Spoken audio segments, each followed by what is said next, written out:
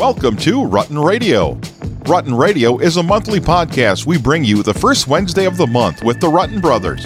Father Paul Rutten, pastor of Immaculate Conception Parish in Watertown. Father John Rutten, pastor of St. John Paul II Parish in Harrisburg. And Joe Rutten, professor and director of the Benedictine Institute for Leadership, Ethics, and Social Justice at Mount Marty College. Let's join them now for a little faith, family, and plenty of fun. Good morning, America, and the Netherlands, and China, and Ghana, Africa, and wherever our friends are at. It's great to be with you all. You might be surprised, but that amazing introduction came from the other half of the egg. That's me, Father John Rutten from St. John Paul II Parish in Harrisburg, South Dakota. We are here for an amazing episode of Rutten Radio with the other two. I am going to throw it over to my brother.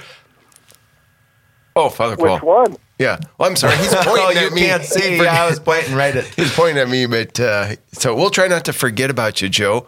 I know what it's like to be not in studio and just listen to two people talk. I know it's a little different. I feel disconnected. Yeah, from you. and you're not going to be quite as in charge, so we're just going to talk right over you. It reminds me that technology actually does change the way we relate to each other, because this is not the same as being in the studio with you. But there we go. Father Paul Rutten, pastor of Immaculate Conception in Watertown. Excellent. Well, it's good to be together, brothers. And I'm sort of having a little nostalgia right now because the last time you were out of the studio and now that you're out of the studio, Joe, I'm missing the other family member. Remember before when it was live, you couldn't just call in. Right, we had to have Mom here. I mean, Mom's been gone for so long. People have stopped talking about how awesome she was. For a while, I was a little bit embarrassed. I thought maybe we were going to get kicked off the show and they were going to start doing Monica Rutten's hour. Sort of like David Letterman's mom. Everybody wanted David Letterman's mom. It's totally true. Yeah. And we didn't make it through all the family members. And But, you know, you got to follow sometimes the way that it happens, and you try and force it against the grain. We never expected that that's what Rutten Radio was going to be a part of, and now it's changed, and we go with the flow. So, brothers, great to be with you on this, the beginning of May. We wish all of our listeners a blessed spring, and we're going to just kick it off with a little bit of introduction from us, what's been going on in life, and then we're going to jump into an outstanding movie review, Unplanned. I'm sure you've seen it. If you haven't seen it, you should see it, and we'll give you a little bit of our commentary right after our personal commentary. Paul. Yeah, you know, it's always good to get through Lent. It seemed like it was the Lent that wouldn't end with the weather, and it just seemed to be a lot. And to be able to celebrate Easter, May is always filled with so many great things. You've got spring coming, Mother's Day just around the corner. We always clean up our cemetery, get our cemetery ready, all of those things. So I just always find that May is hopeful. You really see the new life coming and cleaning things out. So, and then you wind down at the same time because school will be coming to a close and all of those things. And so it's really kind of this interesting time of transition. But it's great to be in the middle of Easter as well. Excellent. And Mr. Rutten, what's going on? Well, you know, I just winding down the school year. So second year at Mount Marty College is quickly coming to a wraps, and another great year and a great, I call it the movement at the Mount, baby. So we just keep chugging along and doing great things down here. And then obviously my personal life, 3 kids always keep me busy, and just happy to have spring here, to be honest with you. So. Hey, a few weeks ago, you put a picture on Facebook of you and Leo wanting to treat him to a special, in South Dakota. For all of you not from South Dakota, in the middle of April, we always get a torrential weather event, and snow and blizzard, everything came through. So school was called off. And that Facebook post, Joe, was so funny. Tell us. Well, I just, and I always think about, being a dad, and how do you be a dad, and how do you not spoil your kid, but let your kid know he's special. And so one thing we like to do is go get donuts on their feast days. So if it's the Feast of St. Leo, then we'll go get a donut. Or, we had school canceled, and I had to work, but yet I also had Leo with me. And I thought, well, you know what? I'll bring him to Josiah's with me to to have Josiah says outstanding Pop-Tarts, like mind-blowing Pop-Tarts. Oh. And so Homemade. I was going to go bring. He knows about the Pop-Tart, so I was like, "Dude, let's go get a Pop-Tart." And he was so excited. And we got down there, and Josiah's had closed also because of the weather. And the photo was the most honest picture of disappointment in the young child's heart. And so it was like this, like he couldn't even. So anyway, we ended up settling for Flyboy Donuts, and I got him a head-sized chocolate donut. Oh, It was as big as his head. I was going to say there is that photo of him when the Kansas City Chiefs lost, and he's got the helmet on his head. That was another classic moment of disappointment. Yeah. You know, when Jesus says to be childlike, I often think of those types of like the pure expression of humanity. Mm-hmm. You know, bad and good. You know, their joys and their their highs, their lows, all that. And I'm just like, that is completely authentic disappointment right there. Yeah. Yeah, well, anyway, it was the other day on Facebook, Catherine put a picture of, I know it's Caitlin. This was actually, I think, the same day as Leo or something, and maybe it wasn't on Facebook, but she told Caitlin to go out and play. And so Caitlin took her those hammock things, you know, they're popular now. Took her hammock outside and tied her hammock up and laid in her hammock, you know. And I think Catherine was like, "No, it's like there's snow outside. Like if it's bright, you know, get out and play, you know." And it's just such a beautiful thing to see that every human being has a personality. Mm-hmm. And when you do live in that authentic place of your heart, the personality comes forth. And it's a beautiful thing to see. When I looked at those pictures, I just thought, that's Caitlin Kendall, and that's Leo Rutten. And then you sort of have to ask yourself, like, who is John Rutten? Because as we grow up, we lose that sense of who we are. We sort of conform to expectations, or we're afraid, or we've been hurt, or whatever. But I'm Father John Rutten, grateful to be here to begin this month of May. It was an outstanding April for us. At St. John Paul II Parish, we celebrated our first anniversary as a parish in Harrisburg. So it's been a long journey in many ways. Yeah, thanks. It's been awesome. Drop from the ceiling in the Harrisburg Auditorium? No, you know, the one difficult part is our patron is St. John Paul II. So there's like 5,000 things we could celebrate. You know, it happened on Divine Mercy Sunday. He instituted Divine Mercy Sunday. We celebrate on his birthday. We celebrate on his feast day. Yeah. There's on our founding, all these things. So, and then because we were founded on April 8th, which was Divine Mercy Sunday last year, it moves. Right. Because it's tied to Easter. So we just had a little party, and then we're going to celebrate in October every year, our big party. So that was a beautiful thing. And then personally, I'm just, you know, always discovering that there's something more. I said to Scott Miller's the seminarian with us for the year at the parish, and I said to him the other day, something I learned through some people that helped me get me sober, and they say, you know, you can only be 2 years sober at 2 years sober. Oh, yep. You can only be 5 years sober at 5 years sober. You know, there's this. Well, what I realized is at a certain point, you just stop having expectations that you change. And so I'm all of a sudden like, wow, at 41 years old, you can be 41 years old. Yeah. And I wonder what I'm going to be at 42 years old. And I wonder what I'm going to be at 45 years old. And like, you know, that realization, I don't want to just be the old curmudgeon priest all my life. I want to be the priest that at 75 years old, people still say, oh my gosh, did you see him? He's like still seeing Jesus all the time, you know? Yep. So that's where I'm at in my personal life and in my priesthood, and grateful to jump into our movie review, Unplanned, the true life story of Abby Johnson, the woman who was a director for a Planned Parenthood clinic in Texas, and through a process of God's grace and mercy, has now become a great advocate for the pro-life movement and for the dignity of all human persons beginning at conception. So, Father Paul, why don't you kick us off with your thoughts about things and what struck you about it? And Joe, you can take it from there. Yeah, I had read the book, which I think gave me a little bit of a different sort of perspective, as in whenever you watch movies, if you've seen the book about it. So I had some background.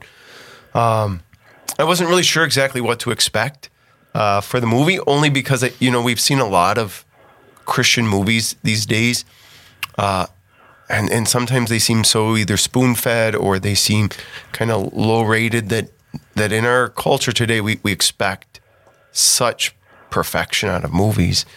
So in that sense, I went into it not expecting a whole lot from that aspect, but knowing her story, I was really just going to be fascinated by what was going to happen.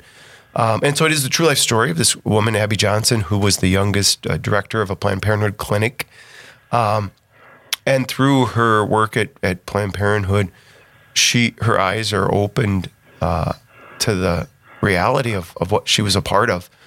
For me, some of the things that I really took away that challenged me was the ability for those who loved her to accompany her while she was doing something they were completely opposed to. Her husband was as pro-life as they come. And just to see, like he still walked with her. And so often in our life today, I feel like if someone's made a choice that I disagree with, I just sort of cut them out.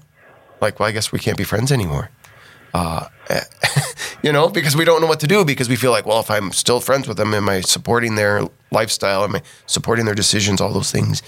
But to really see that, and in the book, they really show the tension that it causes in the midst of all, and her parents as well, and then the honest reality that she thought she was doing good. Like I watched an interview with her and she's like, I really felt like I was helping women. And we look on the other side like, well, how could anybody ever, Well, no, she's being honest. She's saying she really felt like she was helping women. And can I accept that and realize that someone really could be blinded? Sort of like St. Paul. When St. Paul's killing the Christians, he sees himself as doing a good, and it isn't until the scales fall that he really realizes what he's done. And so I really could see sort of Abby Johnson kind of had that St. Paul moment in her life where the scales just sort of kept falling off in the midst of all of that. So those were kind of at least the beginning for me of the movie. Joe? Yeah, I think, two things. One, you talked about having her eyes open. I often refer to an analogy that Bishop Carlson told me about puppies when they're born, and that they're born with their eyelids closed, and then they'll open them. And that if you open a newborn puppy's eyelids on your own, that you actually can scar their lens. Oh, wow. And it'll stay permanently scarred for the rest of their life. And I've always thought about that in relationship to evangelization, and how it is that I propose the gospel, how it is that I propose truth, goodness, beauty, justice to the world, to a whole different demographic of peoples that vary every day based upon the person I encounter that's in front of me, and that I have to be prudent, thoughtful, tactful. Peter Kreeft, a great philosopher and theologian at Boston College, talks about this in Apologetics, that we have to have tact, the tone of our voice, the language we use, the words, the location, the place. Am I the right person to be evangelizing this person, or is it somebody else's responsibility to tell them? Am I in friendship with them? All these principles of how we live in relationship to others, and propose the gospel as a way to authentically live. That the movie gave me new insight into saying, you know what? I can walk with the world and be in the world, not of it, but I can be in it, and I can propose it, and I can love and do all this stuff, and I can still hold an integrity to my beliefs and to what I believe is true, good, just, and still be in a relationship with everybody else that might not think or act or believe the way I do, but to do it in a way that also challenges the other. So that I help them come to a place where they open their eyes, or they come to the awakening through God's grace on their own, not because I hit them over the head with something, or I told them that they're... So this delicate balance of how do you go about living out the gospel in the world. I thought Abby's story does a beautiful job of helping me understand, and all of us, I think, understand, how do we live in the world as Christians, proposing something that maybe the world rejects, but in a way that allows them to still be open to the message and not shut down or not kind of turn me off because of how it is that I live or how it is that I propose the gospel. Yeah, which is interesting. We're saying these things in light of our last Rutten Radio when we talked about education. Because in a real way, this is about education. How do you educate someone? How do you bring someone to a fuller truth? How do you help the world see what is good? And what you're talking about here, both of you, seems to be a similar method to what is used in Catechesis of the Good Shepherd, which is a religious education method. It's kind of like Montessori, where you would say, you don't just shovel people information and then have them repeat back to you, because there's something more you want for them than just the right information. And I think in a moral way, this is where the tension can come, is if all we're doing is trying to get laws enacted, we're just doing the same thing we do in the classroom to kids, which is shoveling information into them and trying to get them to repeat it back to us. But what we really want is for the other person to come to an awareness of something that sets them on a path along with us. And so we don't have to keep shoveling anything in. Well, what does that mean then? That means that we have to reach the center of the person. Right. And then we have to ask ourselves, is that where we're coming from? Because if we're not coming from the center of a human person, our dependence, our sinfulness, our need for a power greater, then we don't know how to translate that. But if we're coming from that place, we say, oh, we just got to reach the same place that was reached in me. Right. How'd that happen? Well, it didn't happen by somebody hitting me over the head and make me want to run away from him all the time. Now, sometimes that did work. There was a couple of people that it was like, I'm really glad they told me it that way, you know. But really, right there, though, John, stay right there. That, for me, is the challenge. To know the difference. Of like right there. So you're saying, well, actually, somebody did hit me once. Oh, all right. So it isn't that sometimes we're not supposed to use the velvet hammer, or that we're not supposed to use the hammer, but that I have to discern that. Yeah. So that's the real challenge, because I think I struggle with the either-or approach. Like either we're out there, we're up there, we're in your face, this is it, or we're like, oh no, it's all good, everybody's good, and we're all just, kind of do our thing and get along, and you have yours and I have mine. Well, I think you saw it. I think we see it in the movie through the woman that kept in dialogue with Abby Johnson, which was, what could you tell about her? She really loved Abby Johnson. She wasn't constantly bringing up this whole thing. What did she know? Well, whether she knew this or not, what do I believe about it? She carried within her this new thing. Like, her standing there was a proposal that provokes Abby Johnson, was a means of educating. In my person, I am someone, they say someone who is alive, when they walk in a room, provokes everyone. If the people have a heart that's open, they're provoked to pay attention. If the people have a heart that's closed or hardened, they get angry.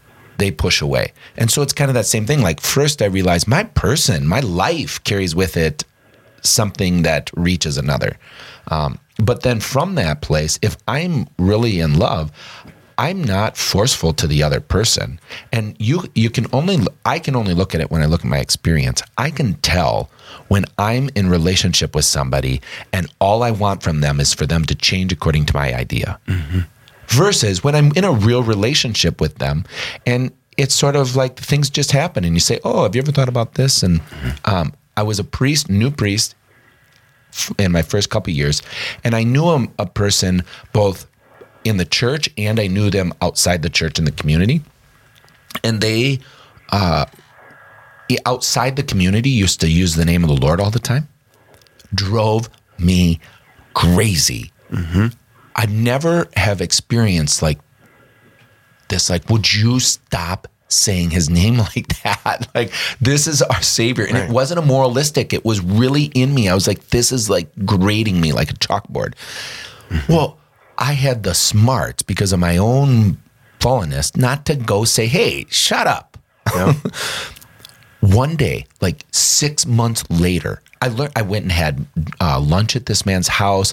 I learned how to make cake in a cup. Oh, yeah. You ever had cake in a cup? Yeah. I never heard of such a thing. It was amazing. Mm-hmm. I can still see myself in this person's apartment. It was on the second floor, and it was a beautiful day, and I got to know this man. And one day, totally unplanned, it never occurred to me, after Mass, we're standing on the curb almost by the church having this conversation, and it just occurred to me, hey, do you ever realize how often you use the Lord's name in vain? Oh, interesting. I do. Do you want to know I never heard the name of the Lord used in vain out of that man's mouth again? Wow. But when I said it, I wasn't angry. I wasn't like demanding. I was in a place of real compassion. And I just was like, hey, you know what? I've been thinking about this. Do you see that? Yeah. And so you do have to put the thing before it. I mean, you got to teach. You got to put the other option before people to know, for them to, but you can't just do it as a force. So I think the experience is the place I'm learning how to do it, Joe. Well, and so that's, I work with Jason Heron, Professor Heron down here. He's an amazing, amazing man. And he just constantly challenges me in a healthy way. But he's always putting me before something that challenges me in my faith life, my personal life, my life in general, just particularly, I never feel like I got it, or like, yep, that's the way, or like there's this constant thing that it's like, this constant assessment that challenges me in a way that says maybe Jesus, the gospel, and the church aren't as easily categorized as I want them to be. That I too pull a mirror out of my pocket and look at it and see my form of the church and Jesus and the faith, and that I have to be challenged as well to stop and say, all right, maybe there is more going on here than just what I think, but then to trust the grace of Christ, the grace of God, to be present as I live and minister in the world. But particularly in our spots as priests and as teachers, it's difficult because it's like we do believe we're here to propose something. We don't think it's just like it doesn't matter or to each his own, or that. But not everybody is different, and the circumstances are different, and truth might not change, justice might not change, but the way in which we live it out and communicate it to the world certainly is not black and white. Right. I think the other thing that I guess I discover more and more now is now that we watch movies to review, how often I really have a preconceived desire or notion of what the movie should or shouldn't do or tell me. So I found myself again, like watching this movie, being critical of, is it going to work? Is it going to convince people? Is it just going to be the choir watching the movie? Blah, blah, blah, blah, blah. And I couldn't just let the movie, again, just be the movie. And maybe someday I'll be able to sit before a movie and just let the movie be, and so there was some of that. I think it's obvious, the story. But I think the more I hear people watching it, the more people really are moved by the reality of it all. And it is, again, opening people's eyes and changing people's eyes to it all. I also do think, at least for us, we were raised in this movement. And so some of this isn't a surprise. The way in which people approach the Planned Parenthood clinics, whether they're dressed like the angel of death with a sickle, or whether they're just there quietly praying a rosary, what goes on inside the abortion clinic, all of these things. It's like, well, we knew those things. But what I did think was important was when Abby talked about the power of prayer and that it really disrupted their work. And so whether I'm standing outside the abortion clinic or I'm just at my home, to not doubt the power of prayer, to just be praying for people. And we may never see the results of it. You think about like that, the African-American girl who was going in with her daughter, and the mother of her was standing on the other side of the fence, like pleading with her not to go in. and your heart just breaks in the middle of all of this because you just sort of feel helpless. But to not let yourself despair, to not doubt that, the prayers that we pray really do have an impact on people's lives, even when we can't see it. I thought that was, an important lesson for us, because I do think, you feel like, oh my gosh, we've been at this my entire life. And it just feels like you just can't win.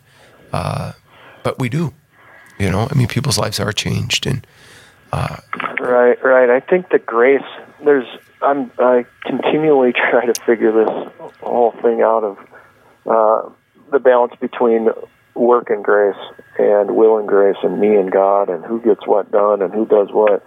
The reality is I have to do what I feel called to do and exercise the gifts that God's called me. Like, there's a freedom of me to live in the world, but there is the key principle that actually changes the world isn't Joe Rutten. Right. It's the grace of Jesus Christ. And so then how do I live as a conduit, right? How do I best live in a way that allows the other or the world to receive the thing which I love and believe in so deeply in a way that they're open to that grace?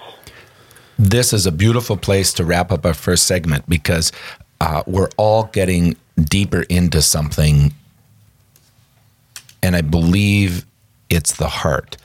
That you mentioned, Paul, you couldn't let the movie be the movie. Mm-hmm. Well, that's living out of exterior things than your human heart and what's in front of you. And this is the way we all are. I mean, I always got like 5,000 things going on. I'm not living out of this human position, mm-hmm. but when we live out of the human position and we learn to live with what's right in front of us, in dialogue, we're in dialogue with the one who created the moment right in front of us.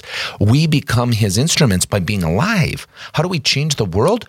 By being who God created us to be, which is to be in union with him. And in a sense, the minute we're praying for the person and their conversion, we are praying, Lord, be me, be in me, be in me. Allow me to be with you. And so we will be back with you on the other side of this hour. You're listening to Rutten Radio on the RPR Network. Don't go anywhere. We'll be back with more of the Rutten Brothers after these messages.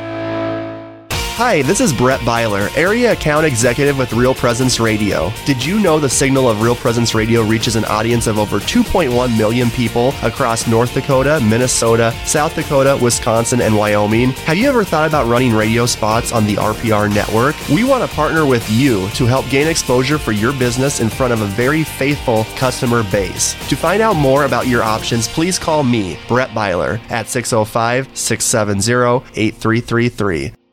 Tuesday, Wednesday, and Thursday on Real Presence Live, it's Straight Talk from 9:30 to 10 a.m. Central. You're addressing critical Catholic issues in a fun way. Straight Talk is your opportunity to share questions and comments on topics relating to the faith or on things happening in the world around us with our local hosts and priests. My question is... I have some questions about the bishop. Very good questions. Thanks for the guidance. Straight Talk, 9:30 to 10 Central, Tuesday, Wednesday, and Thursday mornings on Real Presence Live. Hello, I'm Linda Baldwin with the Mustard Seed Catholic Store here in Sioux Falls. We are now open 9 a.m. to 8 p.m. Monday through Friday and 9 to 5 on Saturdays. We're located at 3709 South Grange, just west of Costco. We stock Catholic books, artwork, saint medals, rosaries, Bibles, parish supplies, plus Mystic Monk coffee and gifts for those special occasions like baptisms, First Communion, and confirmation. I look forward to your visit to the Mustard Seed Catholic Store here in Sioux Falls. Hi everyone, the Real Presence Radio Spring Life Drive fundraiser is coming up May 8th through the 10th. Please plan to call in and pledge your support of your Catholic radio station. We'll be taking this family reunion all across the listening area throughout the 3 days from 7 a.m. to 7 p.m. Central. We're going to have a blast, and we cannot do it without you. Please consider becoming an active member of this family of faith and hope if you're not already. It's the Spring Life Drive on the RPR Network, May 8th through the 10th. Jesus told a story, and I had this vision of people, like he's telling a story, and they're trying to saying, you know what this guy just said? And I could see that story spreading. And of course, how did all the people who came to hear about Jesus? There wasn't the communication abilities we have now. And so you had people sharing the story with somebody else, and people coming and saying, I want to learn more. And here's a guy walking by listening and going, I want to get more of that. I want to share more of that. So this is a great tool for evangelization in a very, very practical way. We're taking the message of Jesus, the stories of Jesus, and we're simply putting them out there so that people can hear them. And there's a lot of people who very intentionally listen to Catholic radio, but I'm guessing there's a lot of people who are flipping through the channels, who are walking by the open door of the tractor cab or whatever it is, and they hear something and it triggers, and they're saying, that's really interesting. And that's how the crowds grew, and that's how the crowds grow.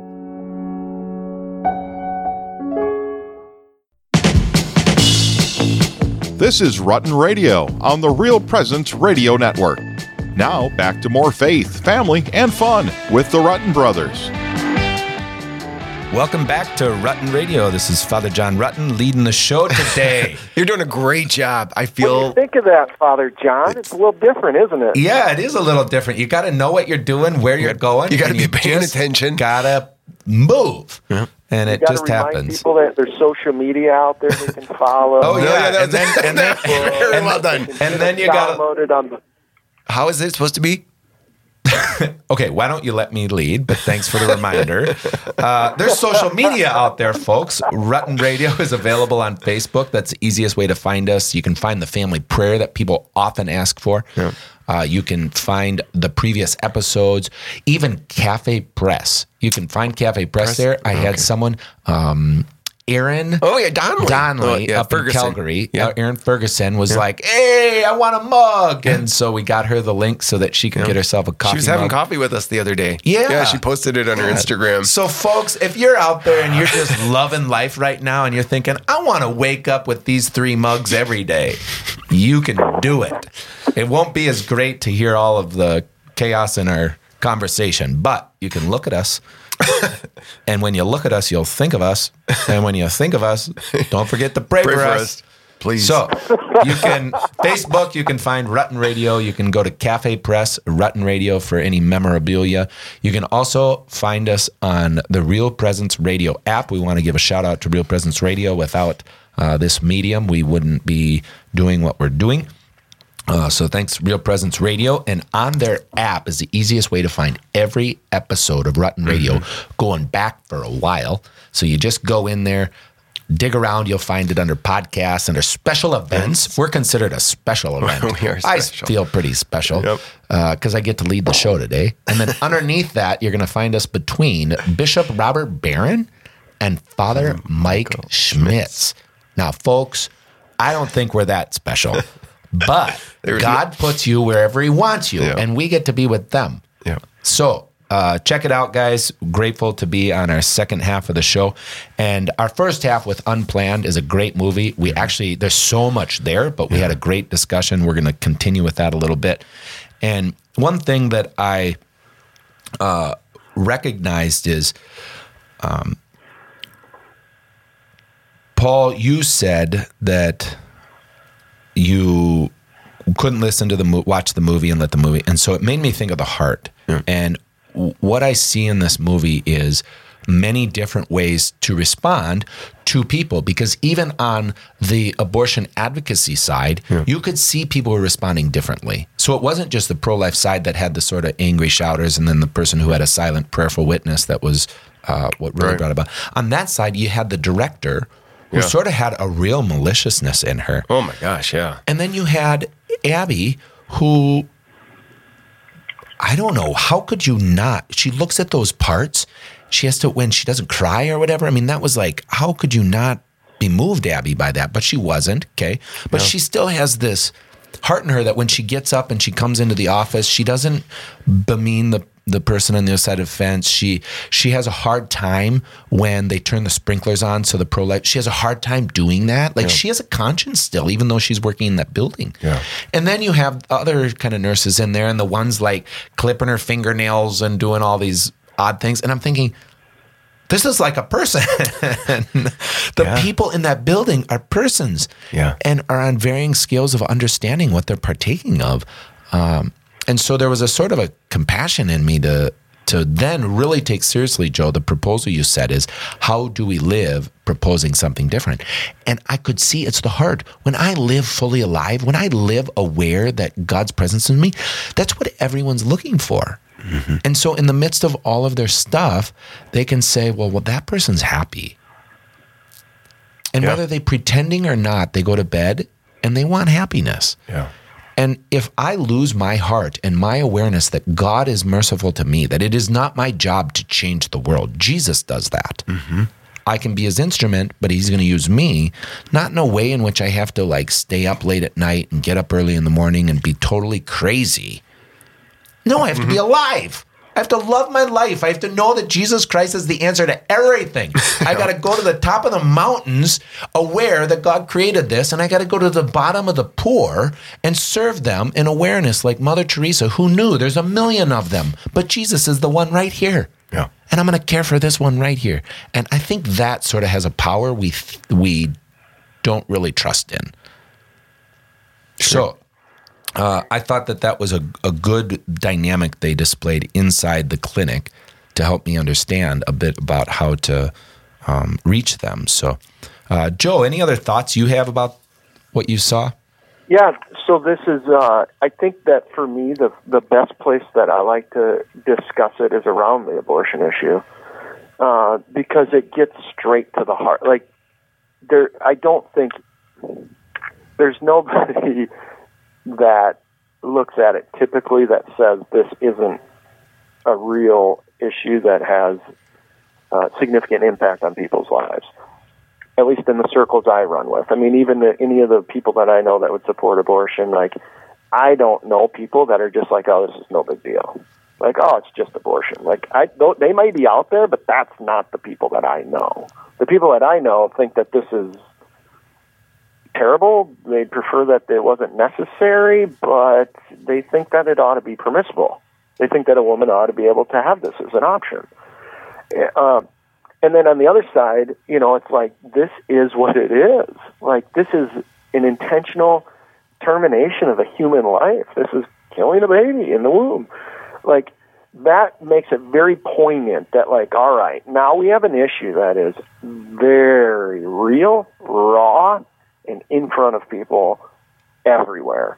But we don't talk about it personally. Like, if you know somebody that's had an abortion, nobody just talks about that. Very few people typically, like, scream, hey, I've had an abortion, or this is something that I'm proud of, or that movement might be in other places, but it's not in my circles that I know and live in. It's still very... So, point being is this. Abortion is awful. And we need to change the laws. Like, this should not be permitted in human society, that you ought to be able to do such a thing. Right. All right? So I completely 100% agree. And I'm of the philosophy and the belief that says that abortion is the fundamental principle of human rights, that without without life, that abortion addresses the fundamental existence of life, that all the other issues are secondary to abortion. The minute you permit abortion, everything else becomes secondary. That you have to first permit a person to exist. Then all the other issues come into play based upon that fundamental premise of existence. And so that type of a conversation that says this is the heart of everything else in social life is this issue. How do we go about that process? Dialogue, discussion, creating social institutions that reflect positively or negatively our belief system in regard to this particular principle. So that's what I'm very interested in. How do we go about the dialogue to create just societies where we don't permit such injustice? And what I have found is that relationship to the other person is of utmost importance to changing their minds and their hearts. That simply trying to push through legislation, although I believe in it, and I think we should be doing it, not just on abortion, but I think we should live within a political apparatus. That's what we're trying to...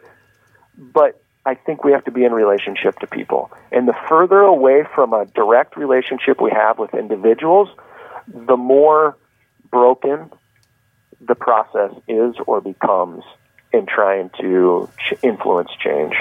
And you saw it in the clinic. They were in relationship to Abby Johnson.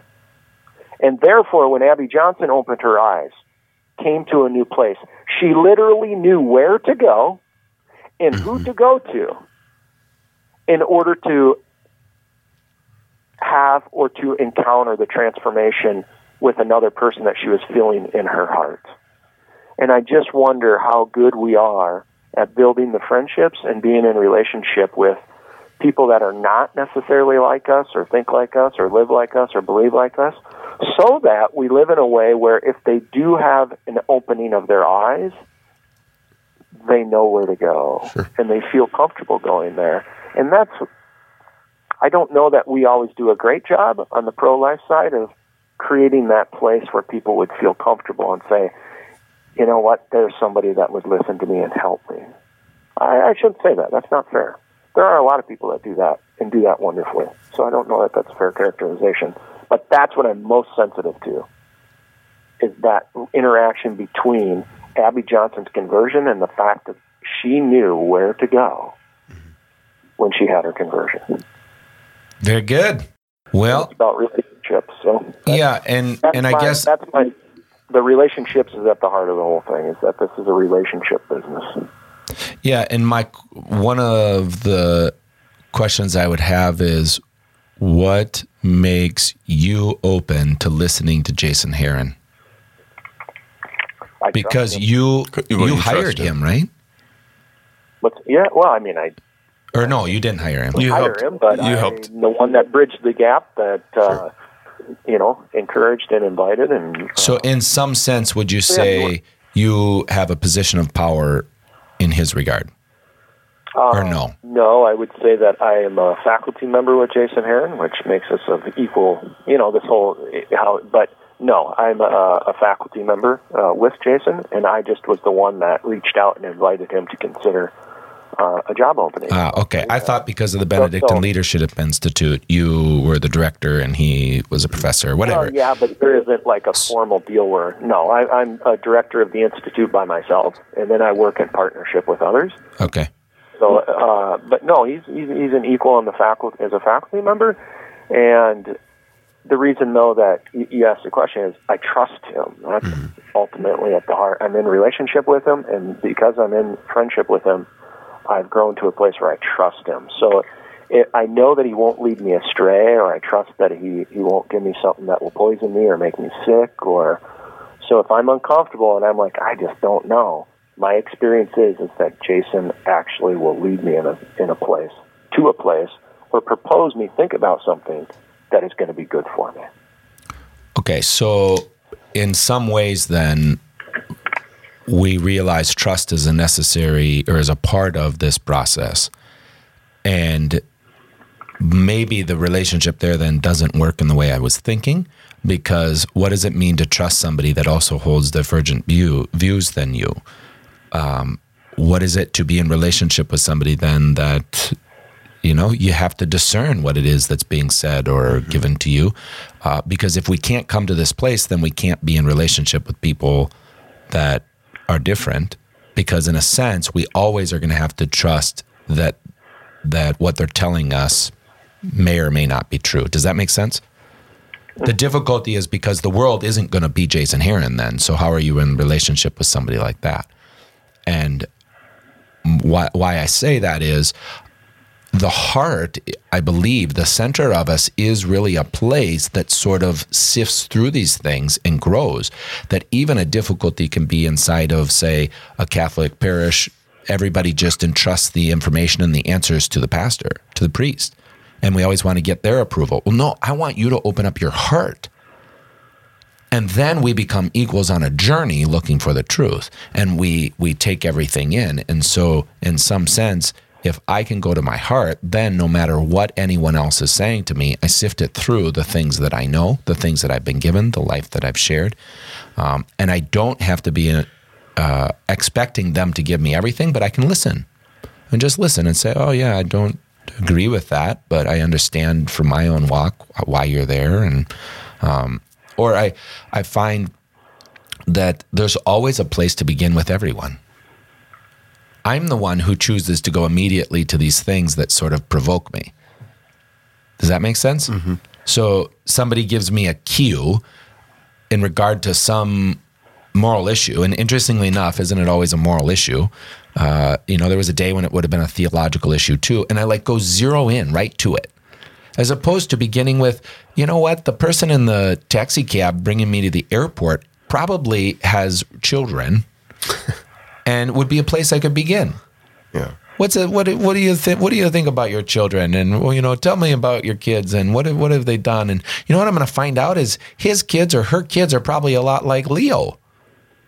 Mm-hmm. And then there's a place to begin that is true, a place to begin that we're in common, and to just let that move itself in a way and start from something different than the thing I often want to go to so that I can win them over.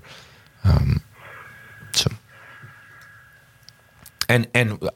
then this brings us to the place that I was thinking is, in the end, the thing that allows me to go out and to do these things is to already know that I am saved. To already know that there's one present to me that's really the answer that I need.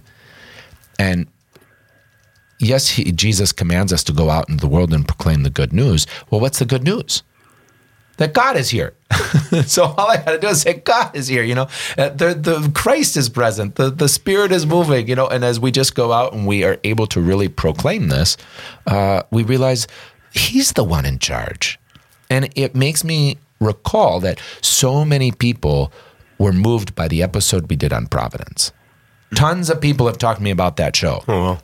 They'll even repeat the three words: Providence, Providence, Providence. And I think, why? What resonates in hearts?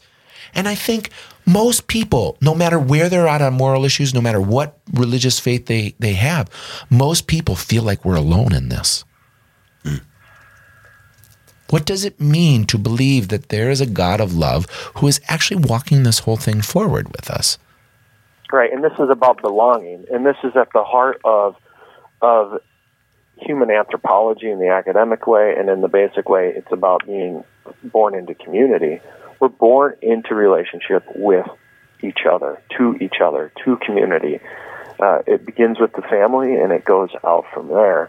And so this comes back to the principle that I was talking about before, about friendship. We have to be in a relationship. Two people. This is not about we have a tendency to pull the issues out of the community and kind of just see the issues as sterile black and white, or as just kind of detached from the lived experience of the human community. And once you put them in relationship to the human community, then all of a sudden there's a name and a face that's attached to the thing. And it changes. And that's where I'm at. I'm at a point now where what I started realizing was, as a teacher at O'Gorman, I came into a conversation. We always did ethics, and we'd teach on abortion, and we'd teach on in vitro and poverty and all the different social justice issues. Well, as I matured and came into relationship with people that actually experienced and lived in those experiences specifically, it changed the way in which the theology and the ethics engaged with me. All of a sudden, it was a person and their face and their name attached to it. And what it did was, it gave me humanity to it. It gave the ability to say, that is so-and-so. Like, I couldn't look at it just and say, and present it in a black and white, not sterile, whatever, in a manner that just said, oh, this is what it is. This is what the church teaches.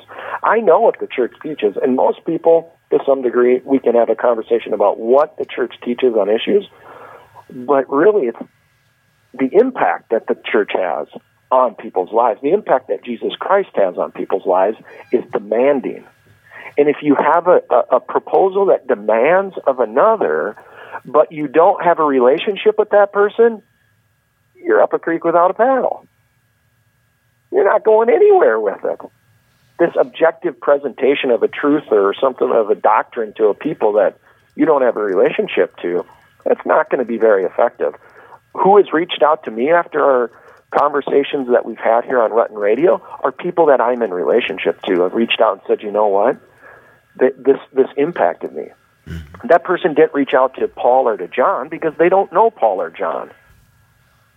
They reached out to the person that they have the relationship to, that they're in community with, in communion. And so I think community, that there's a fundamental principle there that the gospel is lived within. You can't have the doctrine without the communion of the church. Well, anyway, I pontificate. No, that is. Yeah, I guess. Did we just do a mic drop? No response? Yeah. I mean, no. What do you think? What are your thoughts there with that? I mean, it kind of. I mean, I do think there is that reality that when you, whether it's morality or ethics or whatever, but when it is just detached from real life and people, you really do come at it in a different way. And I can see why, at times people don't want to give the truth because they really are in relationship to these people and they're afraid that the truth is really going to be too hard for them. And so we maybe hesitate to say the truth. Like, is this really wrong? Or, those things, because we're in relationship and we don't trust that the relationship really is strong enough and that the presence really is there, that they do need to hear it at some point, because there's nothing worse than, well, why didn't you tell me this? Like, and the aftermath, like, why didn't anyone ever tell me this? And it's like, we have to, so then you have to be able to look at that. And so I do think there is this danger of just trying to throw out the truth without realizing that people are involved, relationships are involved. And it drops bombs, and it can cause more damage. Yeah. Yeah, and I think, I don't know about you, Father John, but like when you preach... And some people can do it differently, but, Peter Dada, he could get away with this, and maybe people... But it just didn't work for me where I could kind of just drop bombs of truth on people, and all of a sudden they changed. No, actually, they typically were more hardened in their position than they were before I dropped the bomb. Yeah. I guess when I hear all of this, I look at my relationships with people and realize that when Christ is a real filling, when like he really is real in my life, when I know I am a son of God, I feel like I belong to everybody. I'm in the airport and I'm like, these people are my brothers and sisters. And you see some of them are really sad and you think, oh my gosh, you need to know the love of the Lord. And you see some that are totally happy and you see a kid running down the escalator, totally filled with joy and you're saying, that kid knows he's loved, and there's this ability to be present to everybody. That to me is what I think of when I experience communion, when I think of community. Now, I'm born into a physical community, but I think that community is a place in which I am either educated or forced to come to my need for that Jesus. And so I find that in relationship, I'm disappointed. The other person isn't enough. And that is what makes me say, Lord, I need you. Only you save me, Lord. And when I come into that, all of a sudden the same person who was a bother to me becomes a friend to me, even if they don't want to be, because I love them. And this is where the Lord says your enemy will become your friend. Well, why does your enemy become your friend? Because your enemy is the one who requires, demands, expects, forces the friendship with the Spirit of God. And when I have that spirit, when I don't have that spirit, I can be in a room filled with people and I don't belong. I can be in a room. I remember one time at Christmas, I was just newly sober. I found this deep presence of God. And I remember going into the living room and looking at all of you guys and thinking, we are totally crazy. But it was so much love. Yeah. I love these crazy people. Yeah. I'm crazy. These people, I love them. And I loved you guys in a way that I had never loved you before. I felt like I belonged to the family. I didn't anymore want to go at Thanksgiving time to the Crowbar because I wanted to spend time with these crazy people. There was something new. And so in a sense, when I look at my experience, when I know the presence of God in me, I don't need anything from anyone. And I suddenly want to belong to more. I do belong to more. Whereas when they don't, I can try and craft the belonging, but in the end, there's something missing. So for me, the circumstances I'm born into, the community of people I'm born into, are the place that I personally must take a journey to realize I need the one who created me. And when that happens, then both the people that brought me this experience and every person I encounter, the one that's standing on the street corner, the one that's behind the bank teller, the person that's in the high-rise building, whether they know it or not, I'm like, you and me are one. And that's where I'm in prayer. And these people are wrapped up in my whole relationship with Jesus Christ, whether they want to be or not, or whether they know it or not. And I'm like Jesus on the cross saying, Father, forgive them. They know not what they do. And then, I don't know, maybe the next St. Paul happens. Yeah. So maybe one of the next ones. I know we're getting close here to the end, but maybe there's a conversation about belonging. I think that would be a great way to begin the summer months for our June episode of Rutten Radio. I better make a note of it so we actually remember we said that. It's so good we have all three of us. Joe, you're I'm grateful for all the listeners out there. I mean, I just stopped and I thought, man, do people just sit and listen to us pontificate for an hour and actually care? Like, are there people? But obviously, one of the last episodes, people really were moved, and I was surprised that the people that reached out to me and just said, "Wow, I really needed that," or that was good. I liked that. So for those all out there listening, how deeply grateful we are as brothers just to be able to live this hour and to be a part of the Rutten Radio show, and that you care enough to listen. And I encourage you to reach out, leave a little message, let us know what impacted you, just so that we know that there's traction here and that we continue to do it. Yeah, actually, the other side of the Rutten family's connected. I received a message from one of the Ruttens, right? And they wanted to know how to connect all the cousins that they were with to Rutten Radio. And so both the Donnellys and the Ruttens now are connected. So shout out to all of the family. We're grateful to be on this journey with you. And now let's close this day. We're thankful for Real Presence Radio. Continue to follow us as we pray the family prayer. Our Father, we thank you for your love and for your many blessings, especially for the precious gift of each other. Help us to show our gratitude by loving each other as you love us. Make us understanding and patient with one another, quick to admit our failings and ask forgiveness, generous in sharing the joy and strength we can give each other. Father, give our family lively faith and the courage to share it with those around us. Direct us to the state and life you plan for each of us, and help us to use your gifts to serve you. We entrust our family to your fatherly care.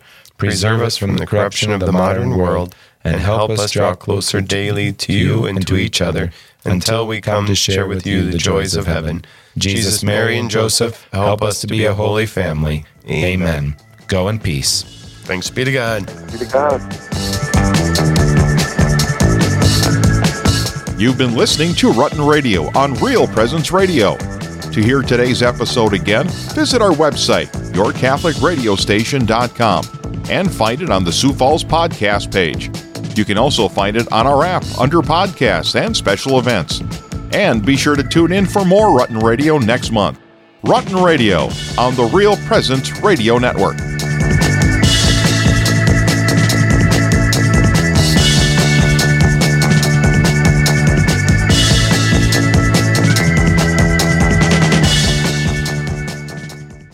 Hi everyone, the Real Presence Radio Spring Life Drive fundraiser is coming up May 8th through the 10th. Please plan to call in and pledge your support of your Catholic radio station. We'll be taking this family reunion all across the listening area throughout the 3 days from 7 a.m. to 7 p.m. Central. We're going to have a blast, and we cannot do it without you. Please consider becoming an active member of this family of faith and hope if you're not already. It's the Spring Life Drive on the RPR Network, May 8th through the 10th.